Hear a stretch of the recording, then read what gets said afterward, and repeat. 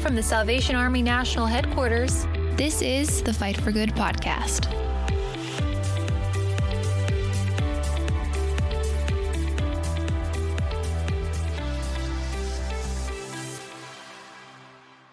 Hi, everybody, and welcome to another episode of the Fight for Good podcast. I'm your host, Lieutenant Colonel Tim Foley, broadcasting today from our offices at the Salvation Army National Headquarters in Alexandria, Virginia. With me today is our editorial director of the War Cry, Mr. Jeff McDonald. Greetings, Colonel. Great to be with you. Good to be with you as well, even though you are remote and I'm sitting here in my office all by my lonesome. I miss you guys. And over there to my left or the right or behind me is our wonderful producer, Elizabeth. Hello, Elizabeth. Hello there. Are you remaining positive? I am so stoked. Well, everybody, we're really glad that you've joined us again today. We're grateful for our listeners. We're grateful for our audience. It's growing, and we're grateful for the opportunities that God has given us through our program and publications department here at National Headquarters to resource the Salvation Army in the United States and even abroad throughout the world in these days, these very, very unique days. So we hope that these few moments will be something that will lift your spirit, give you a little inspiration, and hopefully you can have a couple of chuckles or whatnot as you take home or some important thoughts today, because today we have a very, very special guest with us, Mr. Bob Hostetler, who is a prolific author, over 50 books, and used to be a long time ago on our staff here, the War Cry staff. Toured the country, continues to pump out all kinds of great things. And we have him featured with a great article in the August issue of the War Cry called How to Hear from God. Bob, welcome to the Fight for Good podcast. It's just an honor. And so we're so glad to have you here today. Thank you. It's my pleasure. I'm thrilled to be a part of this, and it's a little bit of a blast from the past since I once worked with Jeff McDonald, but I promised not to tell any stories. Get in line for that. Yeah. But no, it's a joy. Thank you for letting me participate like this. Well, we hope you and your family are staying safe in these kind of interesting days that we're at here. The Salvation Army, we're kind of still rolling the old chariot along and finding different ways and innovative ways to kind of make our materials available to everybody. And one of the ways that we've been doing that pretty successfully lately is through podcasting. Bob, you have written a lot. You've written specifically some items for the Salvation Army. What's perhaps one of your most favorite things that you've written either about or for the Salvation Army in your long litany of literature achievements? Well, that's a long list. But what comes immediately to mind some years ago, my goodness, I don't even know if it was 5 or 10 years ago, but I had the honor of collaborating with National Headquarters, National Publications on an update and re-release of Samuel Logan Brengel's, Commissioner Brengel's books, 9 books that we did as 6 volumes, and just kind of updated some of the language and just made it a little bit more 21st century friendly, that sort of thing. But that was a labor of love. I've long been an acolyte of Brengel, and his influence on my life is immeasurable. So that was a lot of fun. It was a lot of work, but it was a lot of fun. It's the Holy Living series, I think it's called, of 6 books that published jointly by the Salvation Army National Headquarters and Wesleyan Publishing House.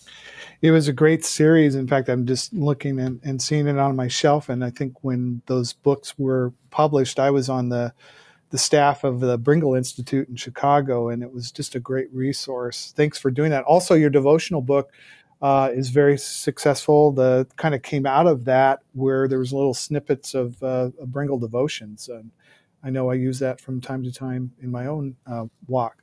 So thanks for your work on that. It was a great collaborative sort of process. In our August issue, you have this really provocative statement in this great article called How to Hear from God. You say God has not spun creation into motion and then walked away. In this real time of great uncertainty and even fear due to all these current events that just seem to be shifting every nanosecond, what do you see as God's will in the context for us as humanity going on in these days? Oh, I've always considered that a fairly easy question to answer, since the Bible in 1 Thessalonians 4 actually says specifically what God's will for all of us is. It's, we tend to fixate and focus on specific wills. Do I take this job, or, do I marry this person? But really, God's will as specified in his word is our sanctification. And, there are a lot of things that go into that. I think our sanctification, especially in these uncertain times, as you put it, consists, as it always has, of love. Jesus, when asked what the greatest commandment was, he came out with two. The first and greatest commandment, love the Lord your God, and the second commandment, like to it, is love your neighbor as yourself. And I think focusing on those two things, loving God, loving others, loving all others, is what contributes to our sanctification in these times as in any time. Quick question, Bob, just so we're clear, could you give us a definition or an idea of what sanctification means? Well, I think it's we could get into the theological bushes here, but I think the easiest way to understand our sanctification is our unique set apartness for God. That sanctification, holiness, set apartness means that we belong to him and are under his influence. And I think the thing that most brings us under his influence after the new birth is that life of love. When we live in love for God and for all, then I think we are being sanctified, being developed in our spirits in the way that God wants.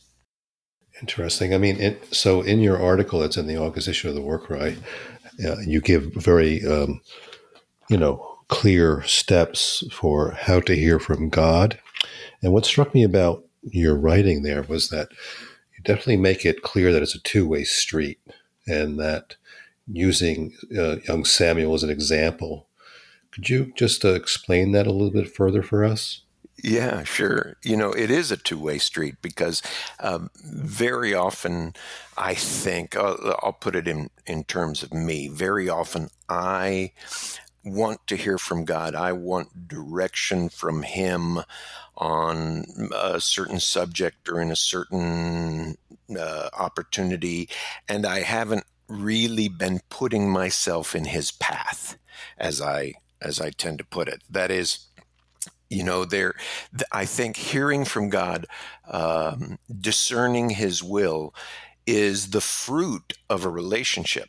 And I think very often I make the mistake of expecting direction, expecting guidance and God to speak to me, when I haven't been necessarily cultivating the presence of God and getting quiet before him and being ready to listen to him, all of which is interestingly depicted in the biblical story of 1 Samuel, from 1 Samuel. And so I think it is that two-way street is the people who let me put it this way, the times when I am hearing from God and discerning his will accurately and sometimes quickly are those times when I've put myself in his path, and I've gotten quiet. I've listened for him. I've been in his presence, and those are that's how the two-way street, or two-way relationship operates, I think. Bob, what I really like about your article is how it flows. You've got 7 very clear points here, and when we did a podcast where we were explaining content for the August issue in the War Cry, I strongly recommend that our readers and listeners look at this article because it's just very, very clear, and it's a great Bible study on Samuel's life. But you said something in the which I really resonate, because sometimes in the Salvation Army we have a hard time stopping and really learning to listen to God. But you have this great line in your 6th point that talks about get into a listening attitude. You say, God is a gentleman. He doesn't like to interrupt, so he seldom speaks unless we are listening. That's just like, boom. That goes right to the heart of the problem, doesn't it? A lot of times we just don't stop. That's good stuff, isn't it? Yeah, but it's true. I think it's absolutely true that God, as a gentleman, takes his cues from us, as any good conversationalist does. Nobody likes someone who dominates the conversation or interrupts. God doesn't operate that way. He takes his cues from us. What a gracious thing for him, the Almighty, the Master of all, to do, to take his cues from us in conversation. And yet I think that's what he does. He doesn't interrupt. He seldom speaks unless we're listening. And so our role, if we really want to hear from him, is to get quiet, to get into a listening posture, and then he may well speak. He may well speak more than we want to hear sometimes. Well, I'm always skeptical of the people that say, "Oh yeah, I've audibly heard from God." And I was mentioning to Jeff earlier, I think if I audibly heard from God, I would be just a pile of goo right now, because we're talking about the Almighty here. So I really like how you've kind of laid this out of, the need to just put yourself in a place. And part of that obviously it means maybe physically getting in a space, but can you kind of speak to the attitude of the heart, how you get yourself to that place where you can really hear the heartbeat of God? Yeah, this I think is part of the challenge for Salvationists in particular, because one of the wonderful things historically and temperamentally about the Salvation Army is it's a very activist tradition. It's doing the most good. It's so, but that can mitigate against this listening posture, I think. And so I'll tell you a quick story. 25 years ago, maybe, I know I don't seem old enough to be citing something 25 years ago, but because you're only 19, like, so exactly. But that's we're publications. We don't have anything to do with numbers, so that's right. Confusing. In my head, I'm 19, but something like 24, 25 years ago, I started doing an annual, sometimes more than annual, prayer retreat at a silent monastery. And that's where I first discovered the ministry of silence in a follower of Jesus's life. And because when we are, and in the article, I think I say early on, to get quiet, and maybe I should have said get silent, because it's in the silence when we're not taking in stimuli from the television or the radio or our iPhones or people around us or that sort of thing.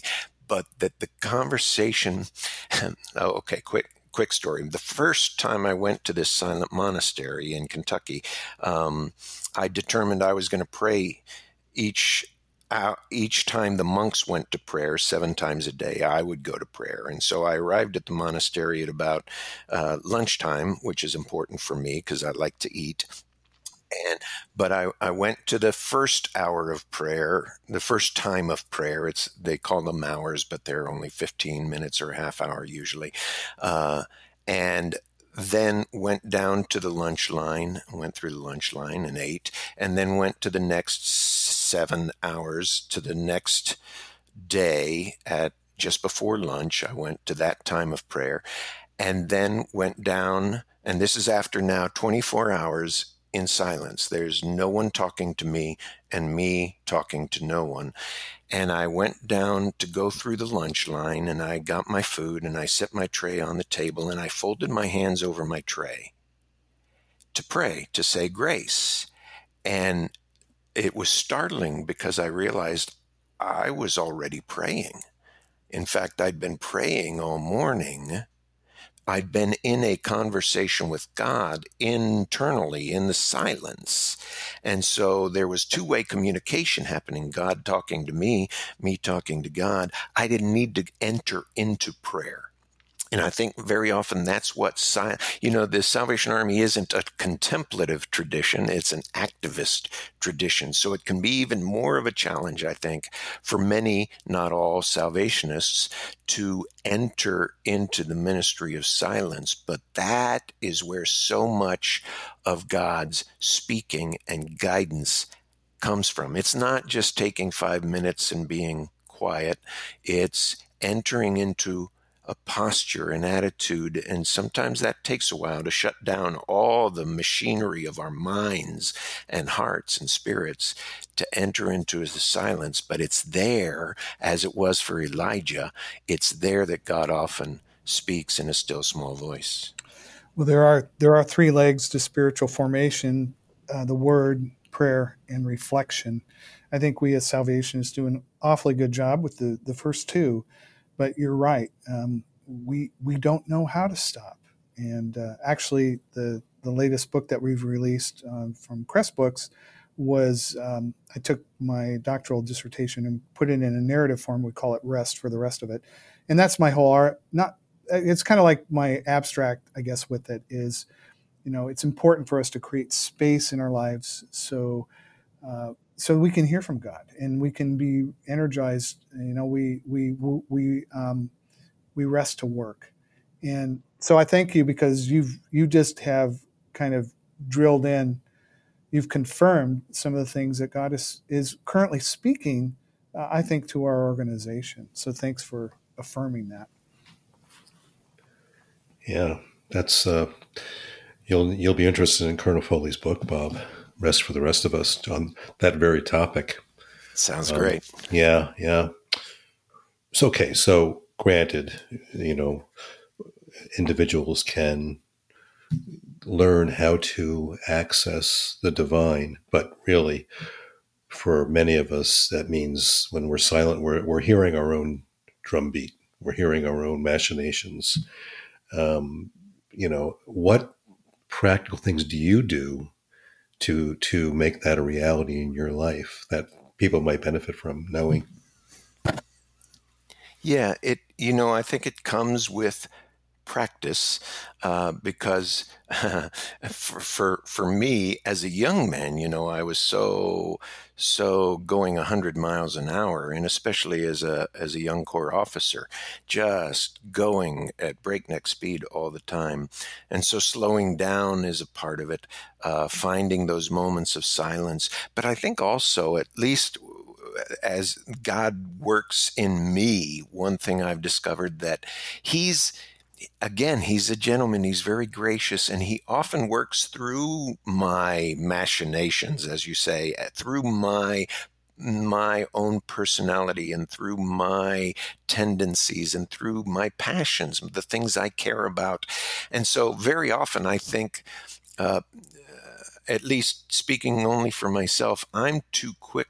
I have been historically too quick to dismiss my wants, my desires, my hopes and dreams and passions as, well, that's me talking, And yeah, it is. But I think that those are the avenues, I think, that very often God uses to tweak me, to guide me. Now, clearly when I think I hear something from him that runs counter to my desires, to my passions, well, then I sit up because that's not my natural tendency. I wouldn't necessarily go there all on my own. But 90% of the time, I think it's fair to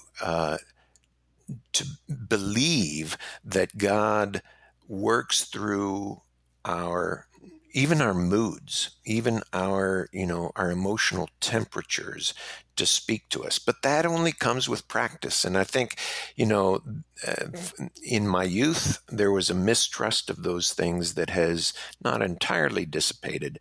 But as I've gotten older, I've learned to recognize God speaking and guiding even through my desires. And those are the times when, as I said a little briefly, I think in the article, I want to seek counsel and make sure that it's not just, I want it this way, I want to have my own way instead of God's will. But so seeking counsel is important, especially when when I sense him guiding along lines that track with my preferences or my desires. But very often I find that that's how he made me this way. He gave me these desires. And, as the psalmist said, he gives me the desires of my heart. I think first through the new birth and through sanctification, he transformed the desires of my heart. But when those desires are transformed and I want more and more of him, then he works through those desires, those sanctified desires, to guide me and to show me what he wants. We're turning a corner here pretty soon. In January, we'll celebrate 140 years of the War Cry. Jeff, you've been here 120 of those years, right? I'm just trying to. I think he's been there all of them. Yeah, it was before electricity. Before electricity. And you were obviously an integral part of that for a while in your journey with the Lord, and in Salvation Army is very grateful for that and your continued support as we go along. And we're trying to do all we can to encourage new writers, and we're exploring all different kinds of way to contribute. You were probably like me. You were encouraged by somebody to just trying to get going at it. But what motivates you in this day and age right now to write as a writer? I don't think I can not write.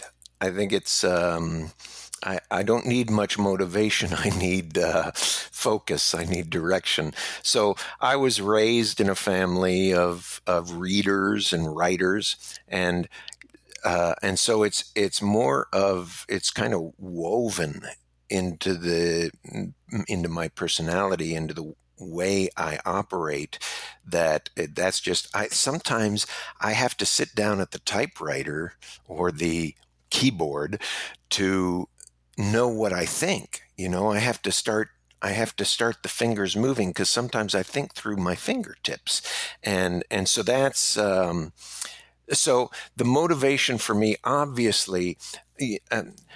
Okay, a quick story here. That's fine. We got time for quick stories. It's great.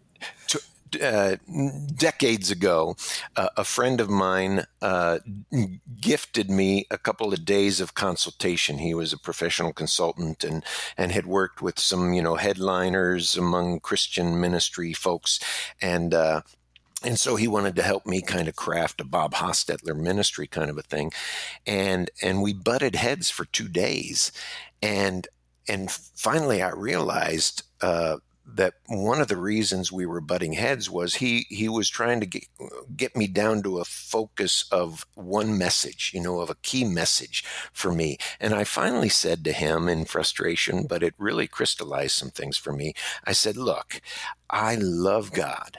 I love God's word, and I love words. And anything that'll combine those passions, those predilections, I'm up for. And so, as a writer, those 50 some books, they're kind of all over the map. I've done, youth, I've done adults, I've done devotions, I've done fiction and nonfiction and Christian living and reference works and so on and so forth. And so I'm a bit of a generalist, which can be a challenge for a Christian writer these days, but that's because my passions are those three things. I love God, I love God's word, and I love especially the written word. And so so that's where I find my motivation, is in those things. It's partly kind of how I operate, but it's not hard for me to find motivation to write. It's harder to find focus.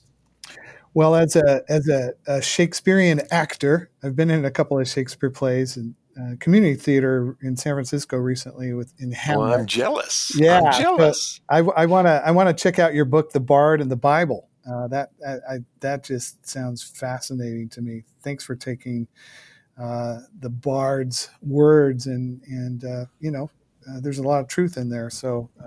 Well, yeah, that's part of the background of that book. That's another labor of, well, they're all labors of love. But with that one, years ago, as a Shakespeare nut and as a Bible nut, I realized that these two great towering works of English literature, the works of Shakespeare and the King James Version of the Bible, these were both created in the same period, in the same country, in the same city, by men who knew each other, right? And so I remember sitting in my 20s, I guess it was, in a Shakespeare college class on Intro to Shakespeare or something like that, and I was looking around at the other students in the class who were really struggling with the Shakespeare's language, the Elizabethan these and thous and that sort of thing. And I was puzzled by why aren't they, I'm not smarter than them, why aren't they catching this? And then it dawned on me that I was raised on the King James Version, right? And so I got it. It wasn't a challenge for me. And that's when the light began to dawn. So for me to take that, it's a 1-year devotional, The Bard and the Bible, a Shakespeare devotional, and each day take a quote from Shakespeare and a verse from the King James Version of the Bible. Sometimes because Shakespeare knew his Bible better than we do, I promise you. But sometimes one confirms the other. Sometimes they contrast, but it's amazing the parallels. Like, for example, just one, since you mentioned Hamlet, when Hamlet says, "What a piece of work is a man, how noble in faculties," right? And so on and so forth. I can't recite the whole speech. I hear echoes of the psalmist who said, "What is man that thou art mindful of him, that thou regardest him?" And each one mentions he's a little lower than the angels, And so, like I said, Shakespeare knew his Bible. That just, there's so many depths to be plumbed in the relationships between the poetry, the beauty of Shakespeare, and the beauty and poetry of the King James Version are just a joy to my heart. Yeah, wow. Reading Shakespeare, I get the feeling that man said everything, sometimes in his writing. But I know you, Bob, to be a very disciplined person. So on a practical level, for those who are just considering writing or contributing something to the work, right, for instance, are there practical things you could give some advice on? For someone just starting to write. Yeah, aspiring to write. Number one, I would say read everything, read a lot, read Colonel Foley's book, read my books, all of them, right? But read Shakespeare.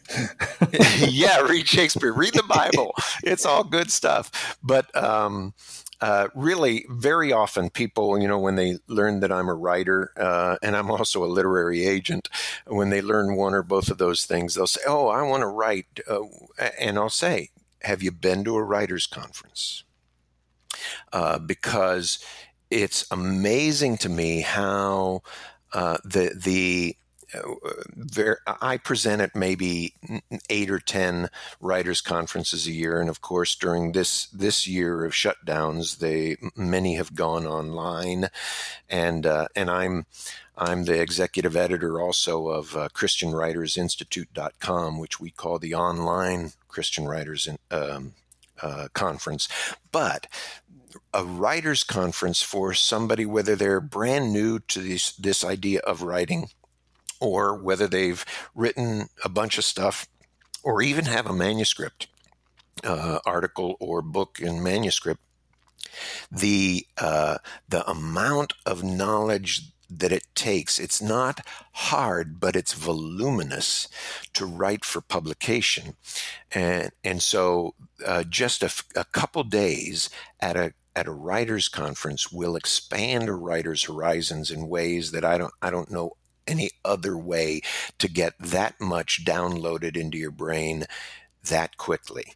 And so, and then the third thing I would say, whether you do a writers' conference or not, just start showing it to people, sharing it with people. Write for your core newsletter.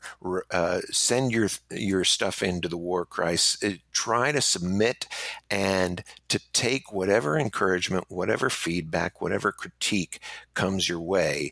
Don't own the words, own the mission. Is something that I often say to people. You want to get a message across, and if somebody says it's not coming across, well, that could be the voice of God, to go back to what we were talking about earlier. So those would be my main pieces of advice to someone who wants to write for publication.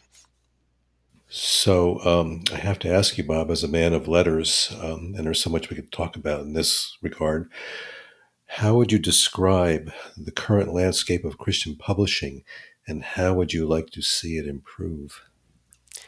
Well, that's a loaded question, isn't it? It is. Now, I'm not a prophet. I'm not a prognosticator. My boss as an agent, Steve Lobby, is probably the most informed of anyone I know in terms of seeing the landscape, and seeing what's coming down the pike. But I'll give it my best shot to answer your question. Even with or without the COVID-19 pandemic and the accompanying shutdowns and the things that have been canceled or postponed as a result, regardless, Christian publishing is, I'm convinced, in a period of real transition in which book publishers in particular are figuring out the new landscape. They're tentative, they're being careful. They've got a mission to accomplish, and they've also got a family, employees, staff members, as well as their readers and customers to preserve, to take care of, to cultivate. And so they're being very cautious, very careful. And they should be, but with the advent of ebooks, which the ebook number of sales, that phenomenon kind of peaked 2 or 3 years ago, and I think it's reached a level now where about 16% of book sales are, at least in North America, are ebooks. It actually went close to 20% in 2017, I think, but now it's about 16-17%, and that seems to be pretty stable. But that was a big adjustment because, by and large, Christian publishers aren't sure how to make ebooks profitable. They haven't opened that safe yet, and that's taken. Now the audiobook phenomenon is blooming ballooning, mushrooming, pick your metaphor. But even with all that, a lot of Christian bookstores and chains of Christian bookstores have closed, have gone bankrupt, that sort of thing. And so the brick and mortar model is changing and transitioning. So all that to say that I think probably for the next 5 years, Christian book publishing is in a place where they're still figuring things out. Many the publishers I work with continue to be healthy and continue to acquire books. In fact, as an agent, I had two clients sign contracts this week, and my 2020 the clients that have signed books this year with those two contracts now is equal to what my clients did all of last year. So it's not like they're sitting on their hands, these publishers, but they are being very careful. So I think it's a good thing. It's going to turn out to be a good thing because in commercial, traditional Christian publishing of books, I think the cream is rising to the top once again, and the books that are going to be released in 2021 and 2022 are the best of the best, And so, but what that means is the competition is stiffer than it used to be. And that's a good thing long term. But it does mean, again, back to the previous question, that those who aspire to write for publication really need to earn their chops. They need to develop their skills, and whether it's a writer's conference or online classes or whatever it might be, critique groups, that sort of thing, like Word Weavers International, I plug them every chance I get. That's going to be even more necessary in the coming years because the market is still, for Christian publishing of books, is still healthy, but the competition is tighter than it used to be. And you'll probably hear in the coming months of this publisher or that publisher that have eliminated this line of books or are shifting their focus, but those sort of things happened before the pandemic, and they'll continue to happen after it. Well, Bob, we really appreciate you spending some time with us today. I was wondering if you had any kind of closing thoughts or anything else that's kind of on your heart that you want to either say to our listeners, potential writers, or just a word of encouragement overall to our listeners today. Yeah. Well, here's what comes to mind, because, you folks are sitting on a gold mine from a writer's perspective. The work of the Salvation Army, that ministry that goes on day after day across the country and around the world. There's so much story, so much good in being done, and the ministry that's being accomplished is, day after day, month after month, and year after year, is largely an untold story. And so what I would encourage to at least the Salvationist listening to this podcast is start collecting those stories and writing those stories, because I know from experience, from my time on staff at National Publications, that it's hard to go find those stories unless somebody in the field is reporting them, is at least cultivating something of a writerly perspective on all the good that the Salvation Army is doing. And so I think really, I would love to see God raise up a new and huge army, literary army within the Salvation Army, because those stories need to be told. And of course, the War Cry and National Publications are a primary forum for that. But I'd love to see, my encouragement would be to start writing those stories, to start telling the story of the Salvation Army. And, in today's media atmosphere, it's really crucial for the Army story and all that good work to not go unnoticed. Well, I'm going to give the last question and the last word to our editorial director, Mr. Jeff McDonald, because Jeff, I know there's a lot of stories yet to be written about your life that Mr. Hostetler is going to eventually publish. So here's your chance to defend yourself. It'll be a small audience, unfortunately, but I don't know. With all there's a lot there, man. Well, the Verona Diner. We could talk about the Verona Diner. Yeah, that stuff. Some of it's scandalous. Some of it's hilarious. Some of it is. Yeah. The problem, though, is that, and this is an old saw that writers have used for a long time, but, the problem with nonfiction is, that it has to be believable, Oh, yeah, that's true. And so much of your story just isn't. Yeah. That's probably better off that way. But when you hear you speak and, about the Christian market and reading and, the competition and the media influence and people's short attention spans, I haven't heard much talk about revival lately. Remember that was a big theme 20 years ago? But that seems to have fallen by the wayside, I know General Peto, when he came to office, he kind of was leery of the, kind of warning on the forecast that, the Christian message, Christianity in general, is not all that well received in parts of the world. So I'm not sure how possible revival is, but wouldn't it be great? Oh, yeah. I think revival is always possible. But what I said about Christian publishing, I think is true of the church, and by extension, the Army as well, is that I think the church is in a time of transition also. And, the Salvation Army comes out of that great 19th century and early 20th century revivalist tradition, of tent meetings and camp meetings and those sorts of things. And I don't necessarily think that just because of the way the culture has changed.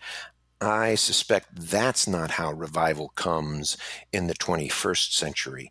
But I think, because revival by its nature is a groundswell, I think that so much depends on